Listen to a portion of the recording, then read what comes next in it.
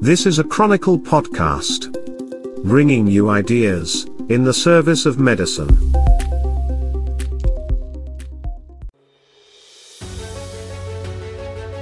From the Chronicle podcast system, this is the NPC podcast of the National Pharmaceutical Congress for November 22, 2023.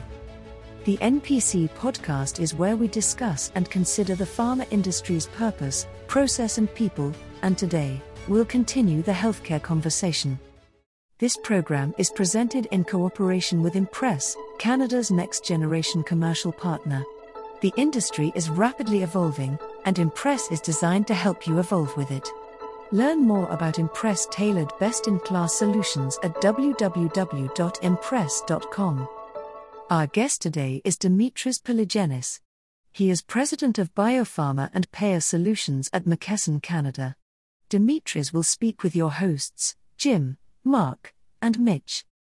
Now it's time to start today's conversation. Here's Mitch Shannon, CEO of Chronicle Companies. Welcome back to the NPC podcast from the National Pharmaceutical Congress. I'm your co-host, Mitch Shannon, back again here live in our podcast gondola, high atop Pill Hill, with an unimpeded view of the famous intersection of Prozac Promenade and the J. Michael Pearson Footbridge. We're coming to you from the Hot Stove Lounge here as the winter chill begins to set in. This can only mean it's time for the Canadian Fall Classic, the Grey Cup competition, which is, as we record this, about to take place between the Winnipeg Blue Bombers and Jim's hometown heroes, the Alouettes of Montreal.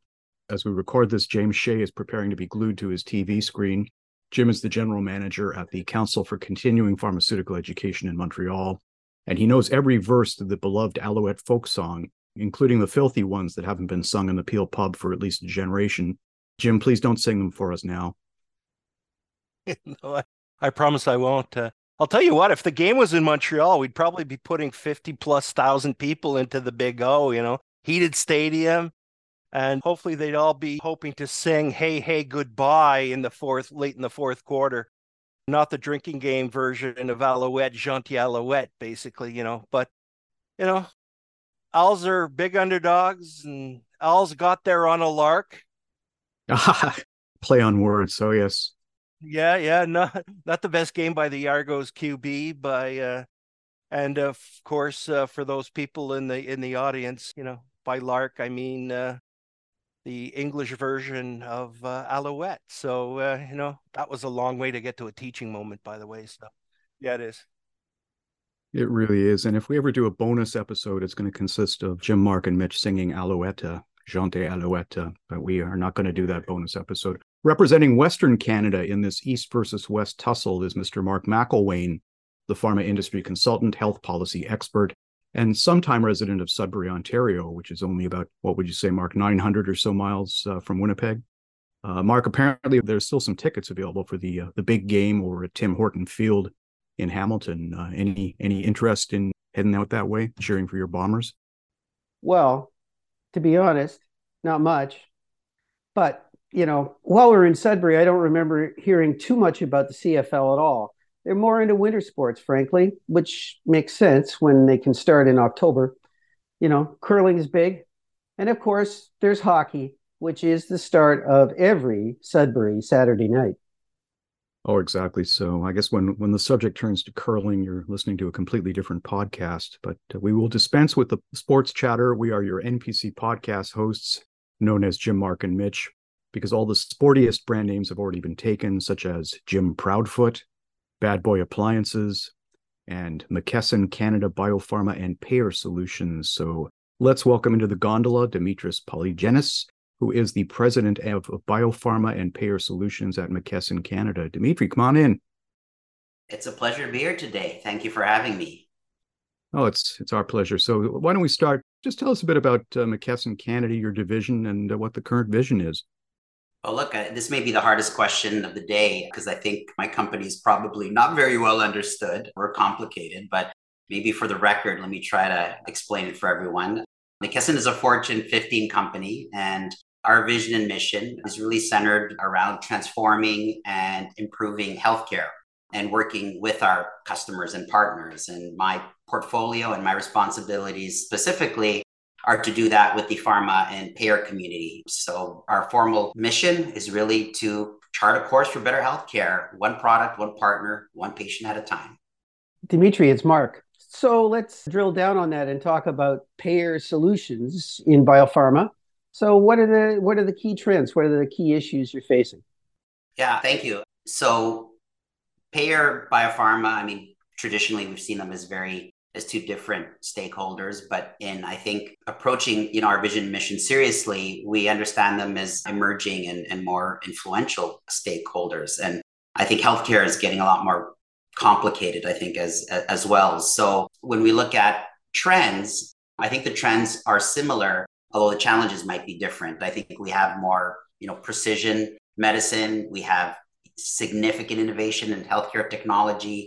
We've got data connectivity. I think we're seeing more community-based care. And I think depending on whether you're providing that care, manufacturing those technologies, or paying for it, I think the challenges are very different. But I think the solutions around that can be very similar.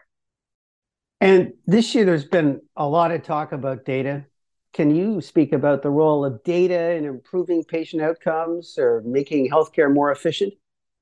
For sure. Data connectivity, access to data is probably the biggest enabler, I think, for us for improving healthcare. We come from years of data silos. And so as we think about innovation and technology from the manufacturer side, if we look at outcomes and whether these technologies are working, if we're looking at what is the return on investment on paying for these technologies, I think the core to enable all of that is really to have better data and data connectivity. And so ultimately, I mean, we still, I think, suffer from lack of connections between data that sits in our healthcare system, in our payer community, and in our prescriber community. But I think there are more connections and bridges being made every day. Dimitri, it's Jim here. We've been touching on technology, and perhaps we can dig a bit deeper there. There's that increasing trend towards automation, digitization in healthcare. What are some of the innovations that are happening to enhance patient care and operational efficiencies?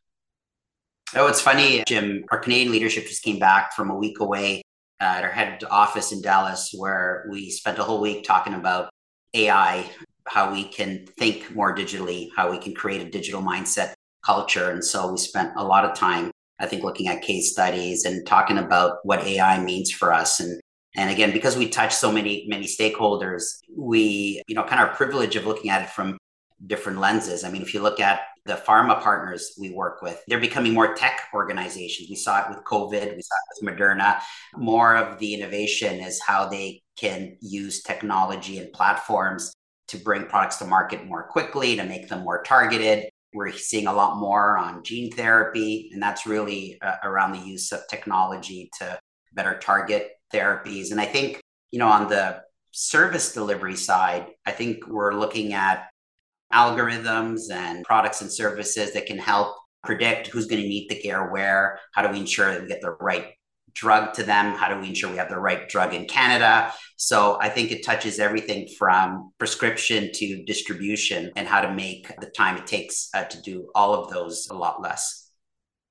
It's interesting, and maybe we can go even deeper again there. And there's all this integration, the siloing, bringing things back in and integrating everything.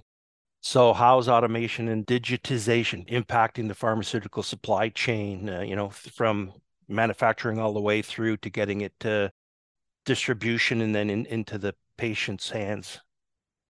It's a good question. And McKesson has aspirations to do a lot in healthcare, but our roots and history are really around distribution. So I think this is one kind of area that we probably still continue to know the best. And, I've spent lots of hours in the last 3 years since COVID sitting down with governments to identify how do Canadians get their fair access to these technologies on a global scale. How do we make sure that the supply chain is more responsive during kind of demand and disruptions? I mean, COVID brought huge disruptions in the way in terms of the challenge of how do we ensure we have the right product in the right places at the right time.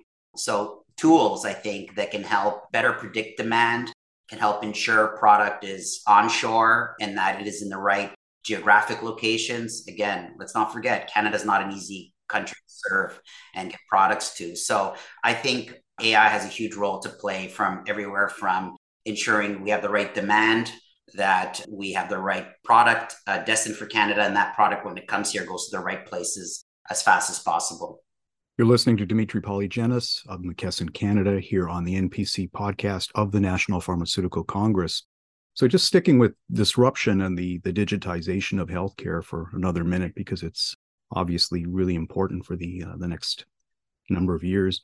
How do you see AI disrupting the biosciences, particularly with regard to the patient journey? And I'm thinking of all the dozens of complicated process-related things that need to occur along the way. Yeah, I mean, we spoke about the distribution side, and I alluded to a little bit earlier on how AI, I think, is speeding up drug development. I mean, we saw record-breaking progress around vaccine development. I mean, in a period of months, we did what we couldn't do in years, and mostly because of the use of technology and collaboration and so forth. But when you kind of think of, the patient specifically, we still have huge challenges around access, affordability, administration. And I think a lot of this digitalization and automation does a number of things. It creates a more speedy exchange of data. So when we think of affordability and getting reimbursement, what may take 4, 5, 6, 7, 8 days can now take minutes if you look at an exchange of reimbursement information. I think the ability to share data between providers and physicians and suppliers that support the patient journey, I think, allows for smoother transition. And ultimately, I think what this sets us up for better virtual and real-time care. So I think you can see that patients can get care in places outside of big hospitals and clinics, can receive care at home, can receive care in the community, and we can support them and service them in a lot of kind of and direct-to-consumer type ways that I think the healthcare industry suffered from. Where my perspective was really around automating and digitizing the framework and the network. I think that we can fully automate and bring cutting edge solutions to the background administrative processes that doesn't require, I think, the consumer or the patient to have to be literate, digitally literate, or even tech literate at all. Now, of course, I mean, that's catching up with all of us. So I think the quicker we all catch up with the times, regardless of what our age is and what our tech literacy is, I think the more quickly those processes can continue to evolve. But I would say that a lot of the focus around healthcare is really back administrative processes versus what the consumer needs to kind of deal with. But we see, consumers more savvy with devices and apps and portals. And obviously that brings up the challenge of privacy, security, and so forth. But I think most of the innovation, certainly that I see, is really around the back administrative processes that allow for more efficient healthcare delivery. Demetrius, it's Mark again. So gene therapy, it's a rapidly evolving field. I wonder if you could comment on what the key challenges and opportunities are that you foresee in making these therapies more accessible to patients. Well, I mean, gene therapies will continue to have what we currently have today with many other specialized technologies is cost. I mean, it takes a lot more money to produce them. And there's going to be, in general, fewer patients that actually benefit from them because they're so customized. So I think that will continue to be a challenge. But, I would say the logistics around how we bring those innovations to patients is going to be probably very revolutionary. I mean, we have very limited experience, but what we're seeing today with these cell and gene therapies is that they're manufactured offshore somewhere and delivered right to the point of care, sometimes within a day or two. And so the whole traditional understanding of importation of a product, landing it in Canada, sending it to a distributor or wholesaler who now needs to send it out to 9,000 to 10,000 points of care, I mean, completely irrelevant. We're talking about a specifically designed drug for Mark that needs to be sent to Mark's prescriber or healthcare practitioner in 24 hours because it probably won't last that long. So I would be lying to tell you if we figured it out, but speed is going to be of the essence. And I think that's where the data platform that allows us to ensure we can create that speed is going to be so important. So you're the moderator on a panel called Diversity, Equity, and Inclusion Successful Initiative at the annual National Pharmaceutical Congress. So I wonder if you can provide a preview of what attendees can expect from this discussion. Well, I won't take away from the excitement and the content and giveaway, but I think I can probably safely say that so the attendees will really benefit from understanding what is the current practices, I think, that pharma is using, I think, to promote a more inclusive workplace. How is providing that inclusivity creating success versus their competitors? What are the strategies? How do we measure it? How, as leaders in the sector, do we promote it and become allies of it? And so I think we're going to cross all of those questions from a variety of different perspectives. And I'm really excited to be able to moderate it and create that conversation. It's Jim here. Well, we're going to continue with that excitement now and build it. But we will be winding down the podcast. Don't get too excited. And we're going to invite you to play our word association game. So just go ahead and say the first thing that comes to mind in response to each of the following words or phrases. And we will be judging you. So, it'll be stressful yet exciting. Innovation. Creativity. DEI. Better decisions. Automation. Efficiency. Gene therapy. Revolution. Digitization. Connectivity. Accessibility. Inclusiveness. And a bonus question, because you were in Dallas for a number of days, Dallas Cowboys. Not a fan. There you go. Honesty. Well, lots of points here, gentlemen. The tote board is ringing and it keeps going. It's not even stopping, so I don't know how high it's going to go. So the bonus point really added to it. I've never seen this before. Well, and just on the Dallas question, because I know I don't want to get any hate mail from the Cowboys following, but I grew up during the 49ers kind of era, so I have a hard time letting go of that team. So that era has not since returned, so it's lonely, but that's why I don't cheer for the Cowboys. Whenever I'm in Dallas, it's like the Dallas Cowboys are everywhere. They talk about it being a religion. It truly is. It's a lifestyle. So anyway, it was pretty interesting. So, yeah. There's always hope. So, Dimitris, finally, it's time to put on your soothsayer's hat and enter our prognostication corner. So, what bold predictions will you make about the life sciences industry during the coming 12 to 24 months?